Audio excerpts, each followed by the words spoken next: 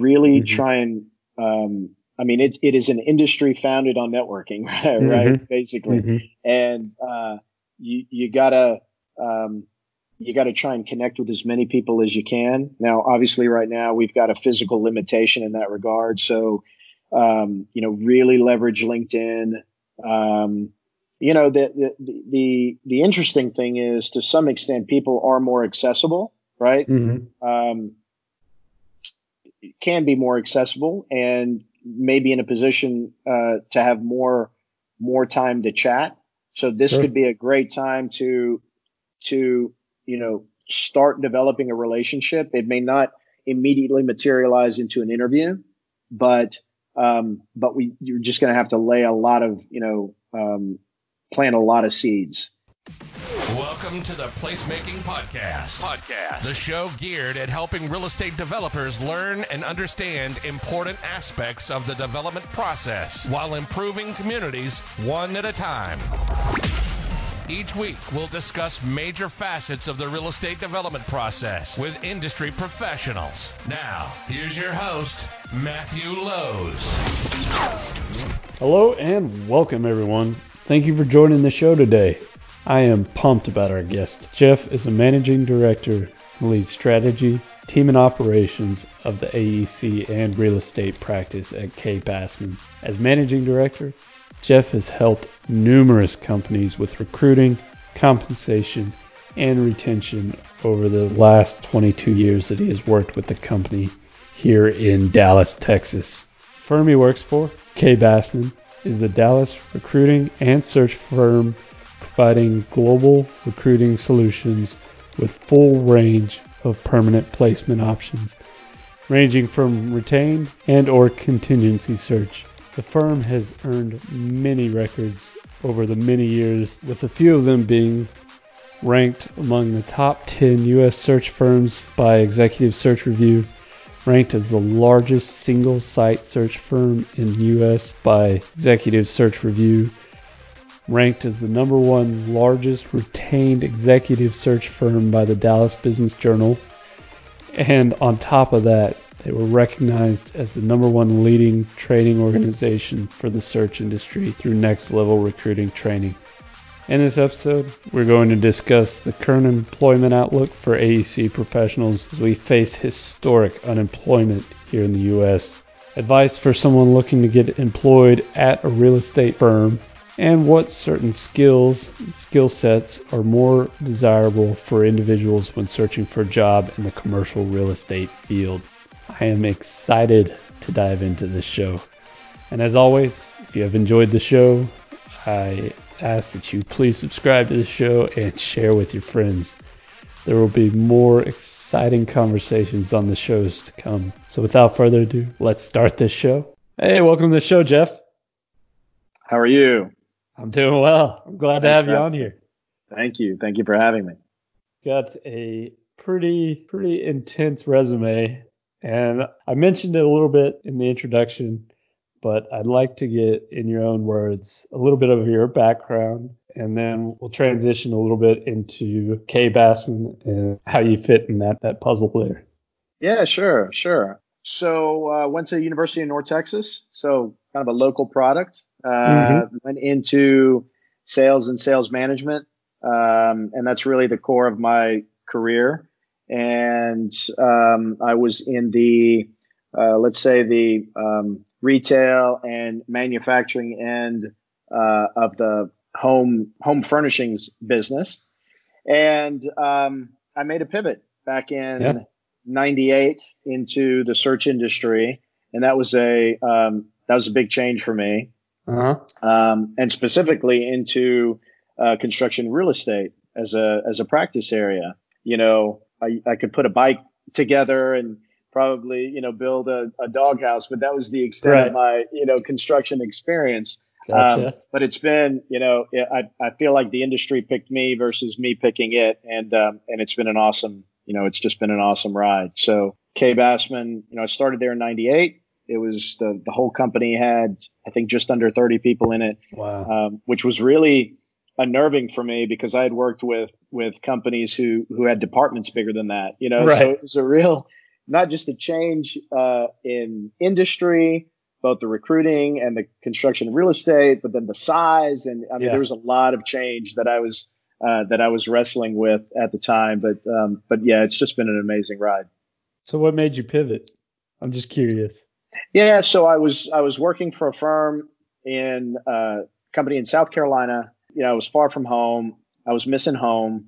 So on a personal note, you know, Texas was definitely calling my name. Yeah. At the same time, the company got sold to private equity and it got broken apart. Okay. So I was given a severance and let go along with everybody else. And so it made it easy to move back. Right. But I found myself at a point in my career where I was 30, I think about 29 or 30, and I had never been, you know, laid off before. I'd never been let go before. So I was kind of wrestling with the psychology of that. I had some money in the bank, so I wasn't too panicked about finances. I wasn't married, didn't have a mortgage, and a lot of other stuff. Right. And I was really burned out.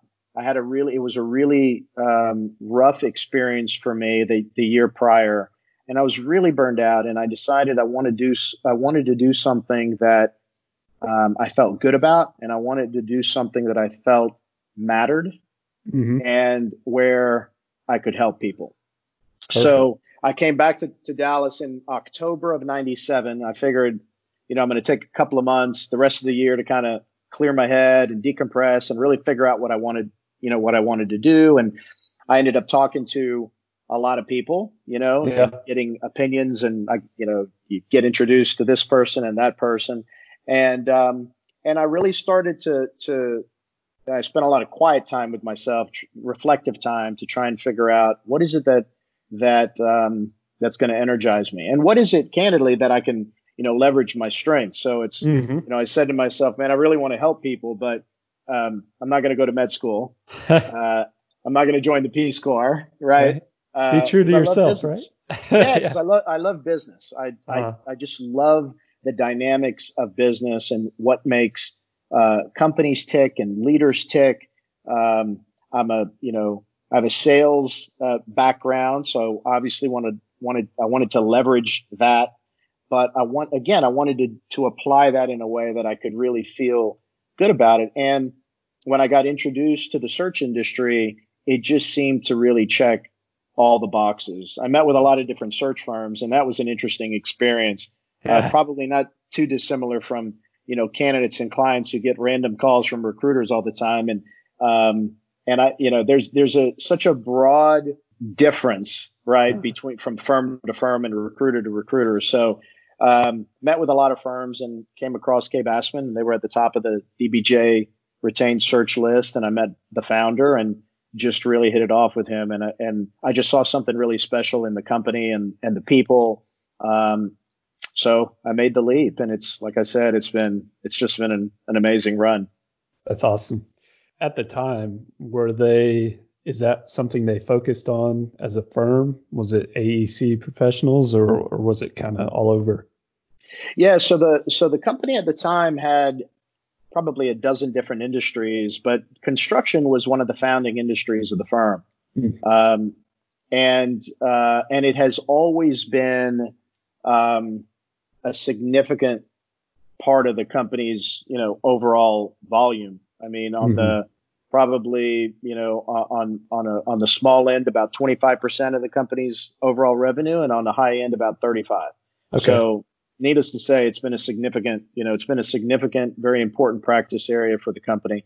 And then construction, we'll say it's specific to the commercial side. So we've dabbled in residential, and we've dabbled in heavy highway, civil. We've dabbled in industrial, like petrochem and so on.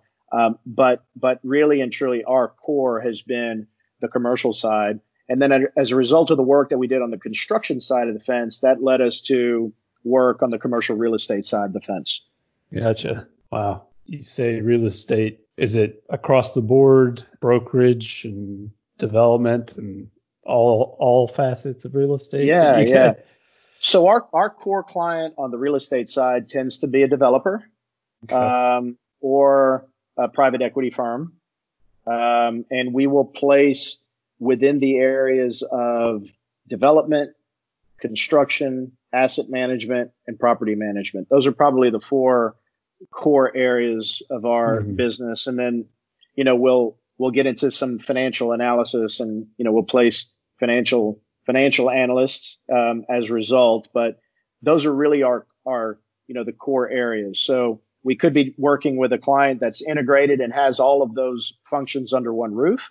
Or we could be working with a pure developer. We could be working with a pure property management firm. It just depends. Right.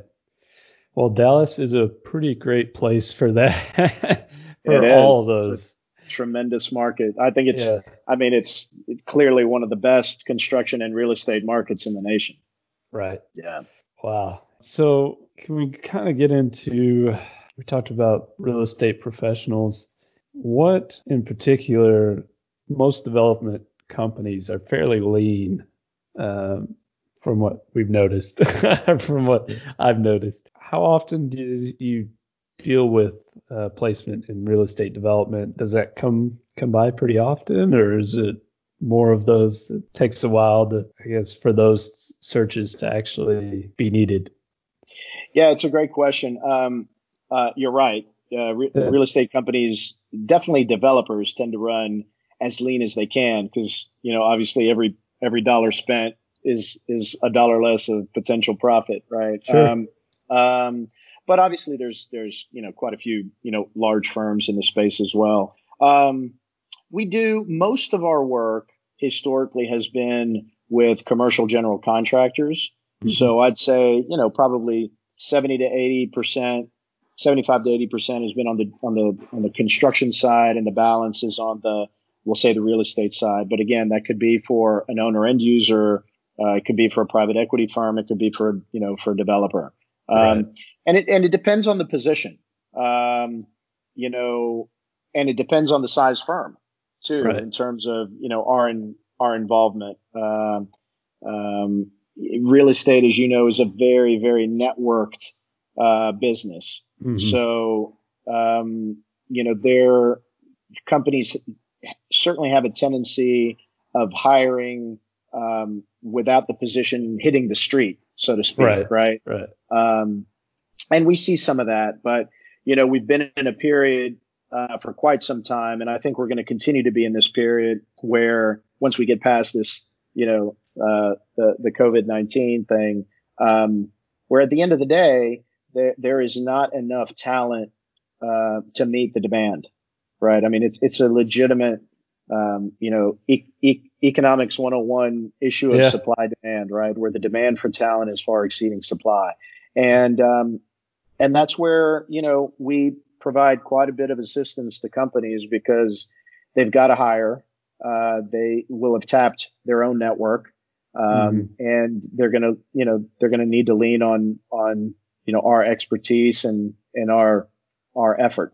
Yeah, that's a good point, Dallas. It doesn't appear to be slowing down anytime soon, and more of it's the development that's going on is a little more complex than maybe it used to be. So maybe some more specialized talent is required. What certain attributes are they looking for more on the real estate side? Are they looking for generalized knowledge or more specialized?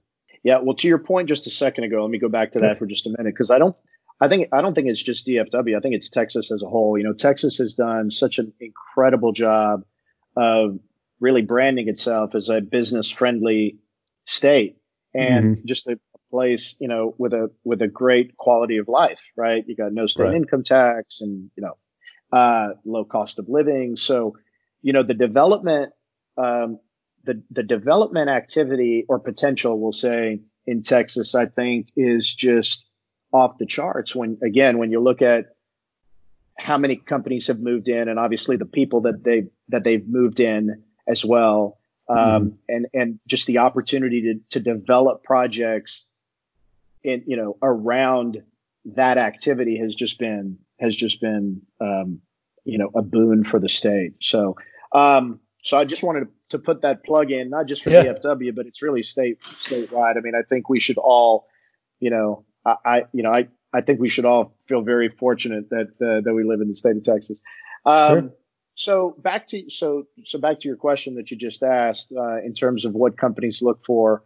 It depends. I hate to say that as an answer, but it depends on the company. There has been, once upon a time, a developer was developed whatever they could get their hands on, right? Like just like a construction company, hence general contractor, right? They built whatever it is you needed them to build. Generally, yeah. And what we've seen in the last, a couple of decades is this emphasis on specialization. I don't want to say gone are the days of the generalists because they still exist, but they tend to be on the smaller end of the spectrum today, right? So you look at even the biggest firms on the planet are going to be pretty segmented by specialization. They're going to have our healthcare group, and we have our senior living group, and we have our multifamily group, or the entire firm is just that one segment, right? Or that one asset class. So it's been interesting to see, the evolution of business from this very general, we've seen it in healthcare too, right? Where you got the general practitioner, and today you've got specialists, everywhere, right? Yeah. And I think, and our industry is a good example of that, right? Once upon a time, if you're a recruiter, you just recruited on whatever and for whoever. Versus today, where our firm, and like so many, we specialize in certain practice areas. So for me, obviously construction, real estate. So I live in that world 24/7. And because of that, there's a lot of value that I can drive to our clients and our candidates because of my expertise in that one vertical. And I think the same is absolutely true in construction and in real estate. So it depends on the firm. If it's a firm that specializes in one asset class, they're going to look for competencies and expertise within that asset class. And even if they're a big firm with multiple asset classes, they're not hiring a generalist. They're going to hire for a specific, vertical market.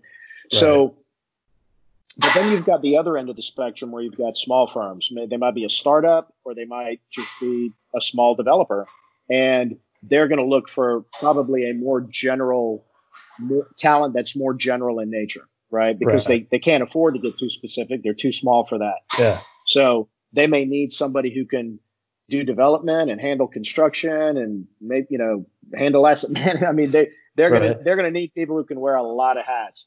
I think the more complex and larger organization that goes away pretty quickly. That makes sense. Makes a lot of sense. And to get back to your point about specialization in construction, do you see that being more and more difficult? It's kind of seems to be a major topic, is finding construction talent specialists, the subcontractors that are specialized in plumbing and electrical. And do you see that on your side? Yeah, for sure. I mean, anytime you add an additional criteria, it narrows the pool. Right. So when a client says, we need this many years of experience, and we need this certain degree type, and we need experience with this size project, as they add criteria to the list of what makes the right person, it's just going to shrink the pool, more and more. Well, do you think on the construction side, is it stigma, or is it demand, or lack of supply? What's kind of making it more difficult? Is it just the need for greater specialization, or I think that all of the above? Yeah, I think the what's created the greatest challenge again goes back to supply and demand. The demand for talent has far outpaced the supply of it.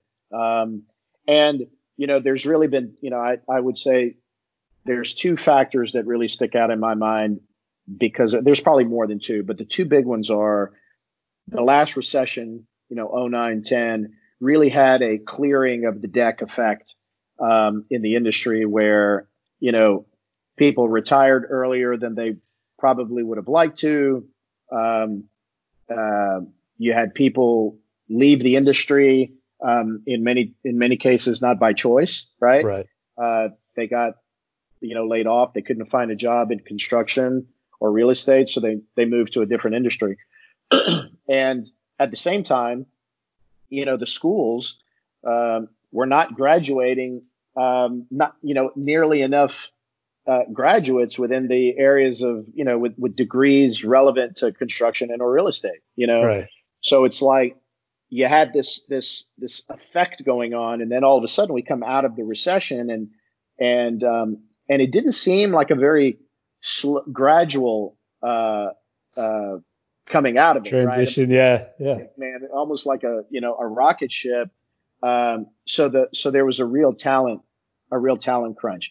And then you've got just overall GDP growth too, right? So you've got GDP growth within the nation, coupled with this real shortage of talent, and it just created this massive,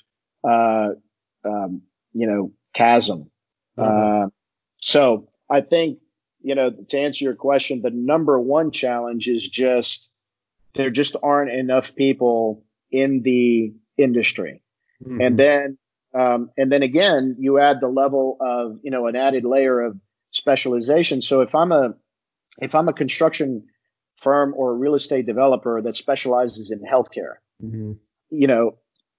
unless, if they're hiring somebody out of school, of course, there's no expectation of any industry knowledge or any specialization. Right. But if you're going to hire at the mid-management level or beyond, then that you're going to have that healthcare experience for those firms, right? And so again, really narrows the field down quite a bit in terms of where are those people going to come from, right? Sure. And they're not going to come from a developer who develops retail. Yeah. They're not going to come from a construction company who builds multifamily, right? So again, that's where that added layer of specialization has just made it that much more, that's that much more challenging. Right. So the drive for specialization has reduced supply while the demand. Yeah, for sure. Absolutely. Yeah. Absolutely. So going into it, you mentioned what's on everybody's mind right now, COVID-19. And I want to touch on it just because it is an interesting topic, kind of going back as well to your thoughts on the recession and everything. And I have a feeling it's going to be similar, but obviously a lot shorter timeline. But I have a feeling that the boom out of this is going to be pretty big. We haven't really slowed down too much. There's just been an adjustment and punch in the mouth a little bit. But what are you seeing? So at the time of this recording, we're at a little over 4% unemployment. And a lot of those are in sectors that you kind of expect whenever you don't have foot traffic, retail and restaurants and such, hospitality. How's it affecting your searches for commercial real estate and for construction? Yeah. So on the construction side, we haven't slowed too much because fortunately, and again, we work nationwide, so we get the benefit of getting a perspective beyond just Texas, even though Texas is a big perspective and an important one. Generally speaking, any work in place, there's been no work stoppage. And if there was, it was really for a very short amount of time. We saw a little bit of that in Austin. We've seen that in Boston. But the work in place continues. So you figure those jobs have to be staffed, right? Right. And if you lose someone on those jobs, they've got to be replaced. So, any work in place has not been really impacted. It's really the pipeline. And thus far, we haven't seen a significant impact to the pipeline. We've seen schedules change, slide, but to some extent, that's normal anyway. I mean, that happens every day, right? Um, so we haven't seen, we'll say, projects canceled, which is a whole other ballgame, right? We've Yeah. just seen Yeah. them pushed. So time will tell whether those projects that have been pushed, what percentage of those, if any, are canceled. That would be a whole other, a whole other level, right? Um, on the development side, that's really where we've seen a more dramatic shift, where developers, I don't want to say, can't speak for every developer out there, but I'll just very generally speaking, has really hit the pause button in terms of hiring, and are even in a more wait and see mode. Everybody's in a wait and see mode, right? Yeah. Everybody's asked, everybody's wondering about the when, right? The question of time. But I think developers in particular have really taken a much more cautious approach, and which is understandable, because they're far up in the food in the cycle, right? In terms of the process, they're at the front end of the process. So it's been interesting to see the difference between the real estate side and the construction side. Construction obviously is a leading indicator, because the development has already been, the project's already been developed, designed, and all that. So it's been a wait and see on real estate. The good news is there is still, I think most everyone would agree, there's still a ton of liquidity in the market, right? So unlike '09, we're not dealing with a financial crisis. Now the COVID is creating one to some extent, right? But it's very different. So they're really, you really can't draw a fair comparison between now and '09, because the cause was so very different. So the financial structure is solid. There's a lot of liquidity in the market. It's just a matter of when do you deploy that liquidity. Rates are obviously changing. There's certainly a wait and see on the asset management side about rents. That's a big question, is, who's going to pay and who's not going to pay. And I think April 1st was a big wait and see. And again, I think generally speaking, didn't see too much disruption there. Not as catastrophic as the news channels might have. That's right. It wasn't nearly as bad. Were there some people that didn't pay rents? Yes. But again, you probably have that under normal conditions, right? Now, as this prolongs, obviously the level of risk, or, the risk increases of, that happening. So from a job standpoint, our assignments on the real estate side have really been paused. And I think, again, companies are in a big time, wait and see mode. Some companies have pivoted from new development to acquisitions. We see that in cycles of disruption anyway. So again, that's not abnormal, right? And on the construction side, again, if there's a need, there's a need. It's got to be filled. So we haven't seen nearly as much disruption on our construction related searches as we have on our real estate related searches. We have seen there has been some downsizing of companies. It will be interesting to see the cause and effect. So a company that has gone through a significant downsize, how do they come out of this, right? There are some people who have expressed an opinion that, if that this period is going to uncover which companies really had strong financials and which ones had strong leadership and those who didn't. Right. So, again, it's a fun, time will tell. Right. I guess with the firms that you've been working with, the ones that have laid off or let some guys go. Um, is that a function of a lot of this happened quickly, and so I assume it goes back to the financials portion of it. But was there any indication of why that was so soon after it really Uh, hit? I think some companies, look, companies are nothing more than people, right? I mean, at the end of the day, and Right. so you have certain people that we've seen freak out by this and are almost like sky is falling, Yeah. world is coming to an end, right? Right. Uh, and then you have others, other perspectives where they're a lot more calm about it, and they've not lost their perspective. Um, this too shall pass, and Right. so you've got two very different reactions, and we've seen those with friends and family. Well, Hmm. I'm seeing it with people, with companies too, right? Because they're led by those, companies are led by those different personalities as well. Yeah. So there have been some companies that I think probably have gone into panic mode, freak out mode, and cut, right? Um, Hmm. and there are others who have just kept a much more level head. Now, Yeah.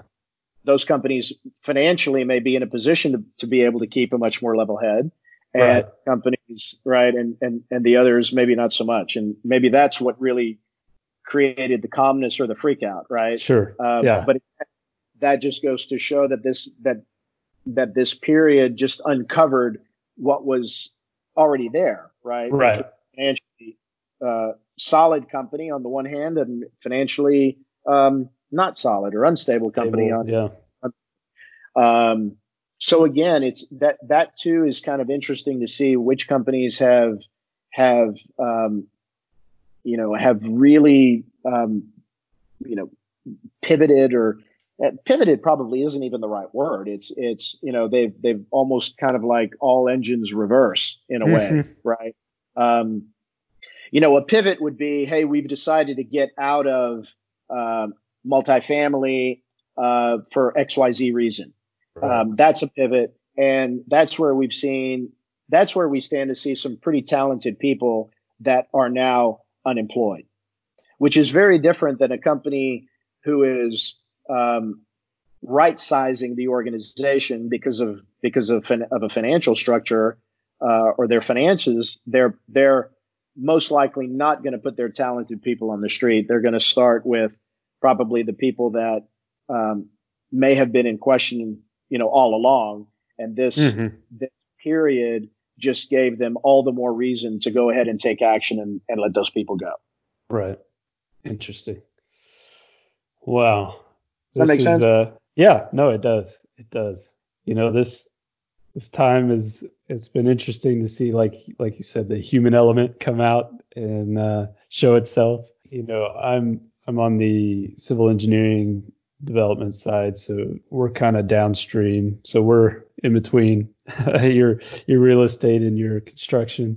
We're seeing similar things, like you're saying. Some on pause, but majority are pushing. There was some hesitation early with municipalities. How are they going to handle this? Mm-hmm. Is it even worth trying to push a project right now? How is the city going to react? Are they going to be able to handle this crisis? And it's been reassuring to see most of the cities have really pulled together.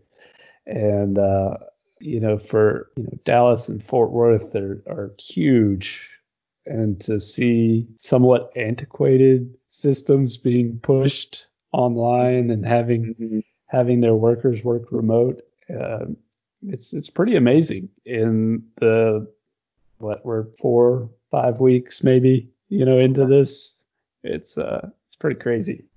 Well, I think, like we had talked about earlier, um, it's going to be interesting to see the how, businesses and governments really how they adjust Hmm. um, and develop either, you call them develop new habits or develop new contingencies, for the next time something like this happens. It may not be a pandemic, but it'll be a disruption of some sort. And will we be ready? I think, again, human nature says there are certain people that will learn from this experience and make decisions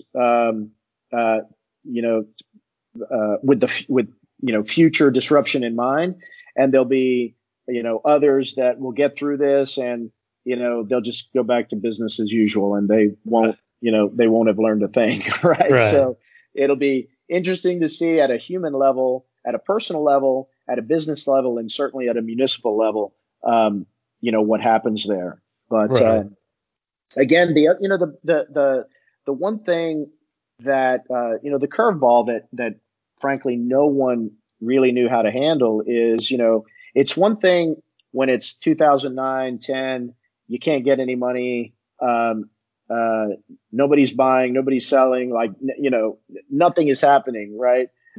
For financial reasons, versus today where a government says you can't do spend money. You can't build anything. You Right. can't, right? It's all of a sudden now it's something that we've never had to deal with, and in our lifetime. So to some extent, you would expect a little bit of a freak out, or at the very least a kind of a head scratcher, and what's going on, because it was just such a dramatic change. And to your point, it happened pretty quickly, right? So it's not like anybody saw this coming except for Bill Gates in 2015 when he did that TED Talk. Yeah, I don't know if it was exactly this one, but any pandemic in general, right. He's a smart guy. That's right. Yeah, and we talked about this. But it has been, sorry to interrupt, but oh, no. It really has been interesting to see, though, government, particularly local government, well, even the Fed, government in action. And I'm probably not alone in being shocked at just how quickly the government moved with their, with a relief plan, and then actually distributed the money. So part of it was, wow, they came up with a plan, in really light speed compared to, everything else they do. And then the next wait and see was, well, are they going to be able to get the money distributed in a timely manner? And they've been able to pull those off, and it's been really remarkable. And you see, governors and mayors really, really jump into action. Most have done, I think, an incredibly admirable job, and there's been a few that will continue to be the punchline of jokes, right? Sure. But that part has been interesting. And again, whether regardless if you're a Republican or Democrat or Libertarian or whatever it is, to see the reaction has been, on the whole, I think, to me at least, impressive. To your point, that none of these decisions are easy ones. Especially for government, when even at the city level, the mayor level, like, to make a decision, essentially close your businesses, that's tough. That's your contingency, like. And it's, you can't go back and say, well, what did we do in the last pandemic, right? I mean, It's like everybody's operating without any sort of a playbook. And so, look, I mean, it's easy to armchair quarterback decisions, after the fact, but I think we got to cut everybody some slack, because we're operating with a set of realities that we've never experienced before. No, not at this scale, no. Right. Yeah, that's interesting, and I kind of want to go back to a point, and we talked about this before we jumped on the call here, but the way people are working is going to change to some degree. How does that affect your search? How does that change what what you're doing now. Do you see that affecting, um, people's guidelines for working at new places, or or from the business perspective, how do you see that changing? I think that's interesting. Yeah, it will be interesting to see what change occurs. And again, some companies will just be, they'll just stick to the way they've always done it, and others will adapt. So, like here's a real example. So if somebody lives in, let's say, North Frisco, and they're driving downtown, to downtown Dallas, because they've had to, and that's the way the companies operate. It's like you have to come to the office every day. To be present, right? Well, there are a lot of people, that one person might be okay with it, but there's a lot of other people in North McKinney that won't be okay with it, right? And right. they won't interview with that company, and that company won't have a shot at them. If that company chooses to relax that aspect and now says, you can work from home some days a week, or you can work from home, period. All of a sudden, that company is going to now have access to a talent pool that they would have never had access to before. Definitely. That's a good point. That could dramatically change a company's, recruiting strategy and overall strength of the company, right? Mm-hmm. I mean, it'll be, again, that's a big wait and see. And as we talked about, before we started, is the space implications, right? As these companies contemplate, do we need to sign the 100,000 square foot lease, or can we do with 75,000, because now we're going to increase our, number of remote workers. Right. So that's kind of another, like, is that going to happen? Is that going to be an effect of this? Maybe. Don't know. Wait and see, right? We'll see. That'll have some interesting implications on, the commercial real estate market, right? Definitely. So yeah, I mean, I think there's definitely some changes that will occur. Some will be more positive than others. But I think the more, generally speaking, I think the more flexible a company is willing to be on a number of levels, on a number of issues, work from home being one of them, let's say, I think those companies stand a much greater chance of winning in the end, so. That makes a lot of sense, especially if you've ever commuted from Frisco to Dallas. Yeah, right. Yeah. Wow. So wrap this up here with some certain skill sets that you see as, or maybe some advice that you'd give somebody that's looking to get into the real estate profession, that maybe is just coming out of school or maybe wants to pivot. We like that word today on this show. So we'll say if somebody wants to pivot, what kind of advice would you give? I guess that would be somebody that's more green, Well, it's a little bit of a tricky time right now on the commercial real estate side, particularly for inexperienced people. But I think that this tricky period isn't going to last. I don't think it'll last too long. But we're in it right now, and when you're just when you're green in this period, it can feel like an eternity, right? But it's not going to be an eternity. But the reality of it is most real estate firms are being, ultra cautious right now. So I think what I would tell that person is probably no different than I would tell them under normal circumstances, which is really network. Really try and I mean, it is an industry founded on networking, right? Basically, and you gotta you got to try and connect with as many people as you can. Now, obviously, right now we've got a physical limitation in that regard. So, really leverage LinkedIn. The interesting thing is, to some extent, people are more accessible, right? Mm-hmm. Can be more accessible and maybe in a position to have more time to chat. So this could be a great time to start developing a relationship. It may not immediately materialize into an interview, but you're just going to have to lay a lot of plant a lot of seeds. Right. And this is the time. This is the time, to do it. Plant a lot of seeds, and then, position yourself to where, as things start to free up in the market, be top of mind with people. Once hiring kind of resumes, or interviewing resumes. Yeah. LinkedIn is a big one, right? I mean, it's a great tool. There, surprisingly, are a lot of college grads that don't have a LinkedIn profile, or it's not a very good one.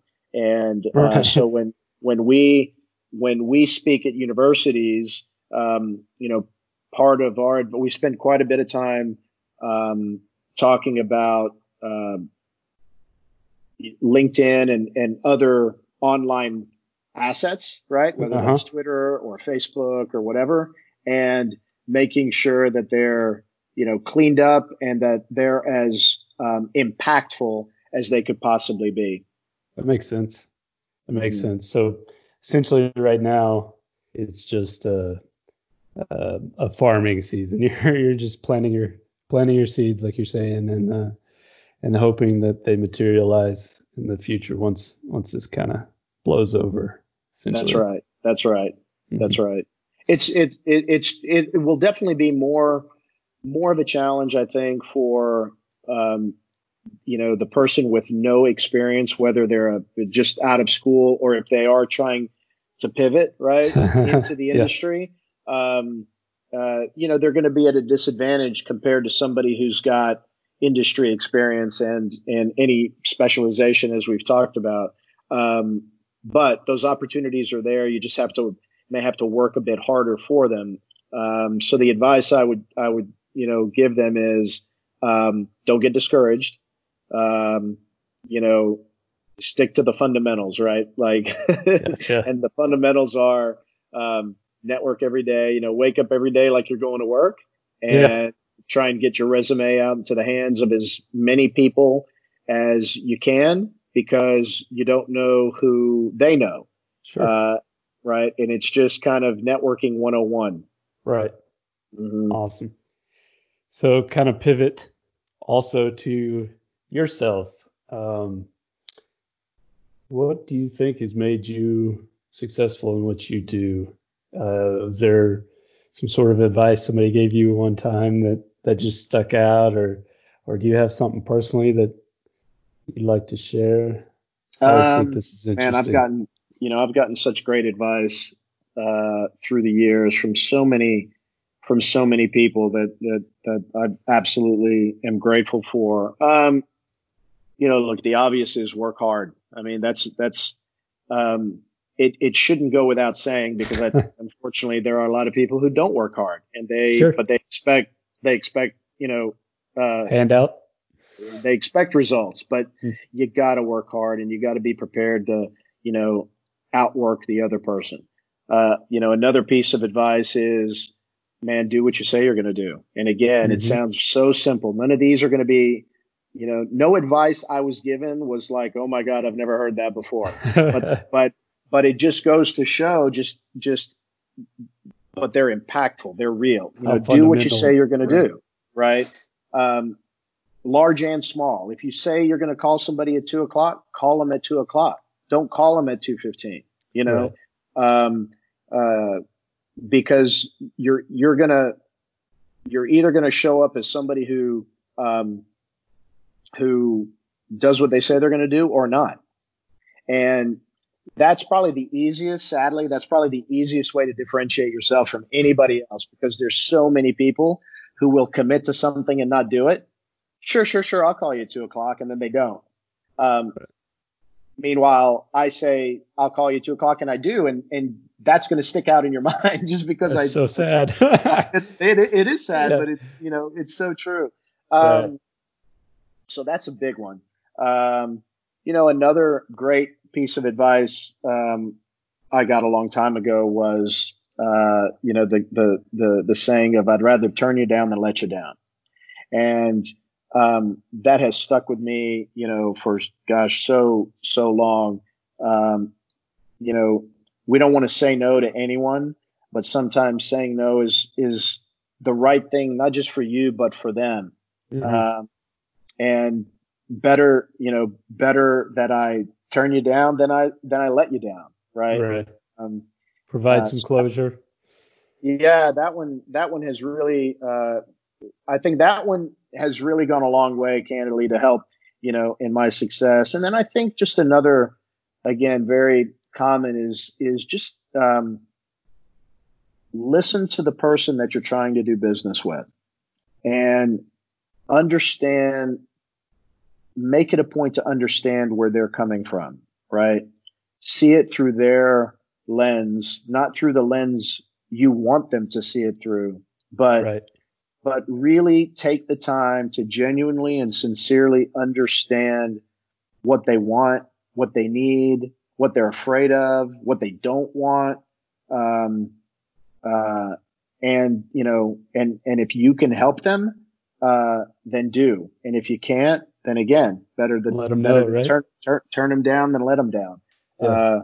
Because if you really can't help them, you're eventually that's going to surface, and you're going to end up letting them down, right? Right. So just don't go down that road. So there's probably hundreds of others, but those are a few that are just really top of mind that I think about all the time.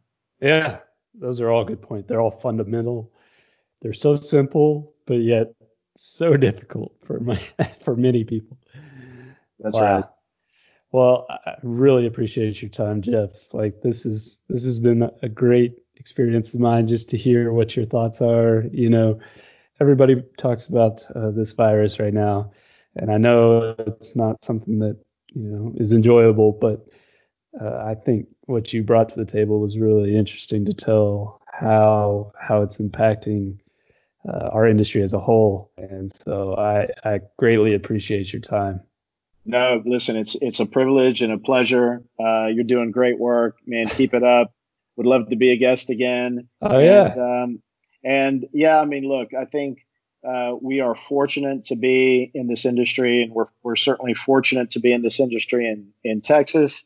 There's a lot of other great markets out there too that have the same attributes, and it's a great industry, and just grateful to be a part of it. It's a great one to pivot to, right? Yeah, man, absolutely.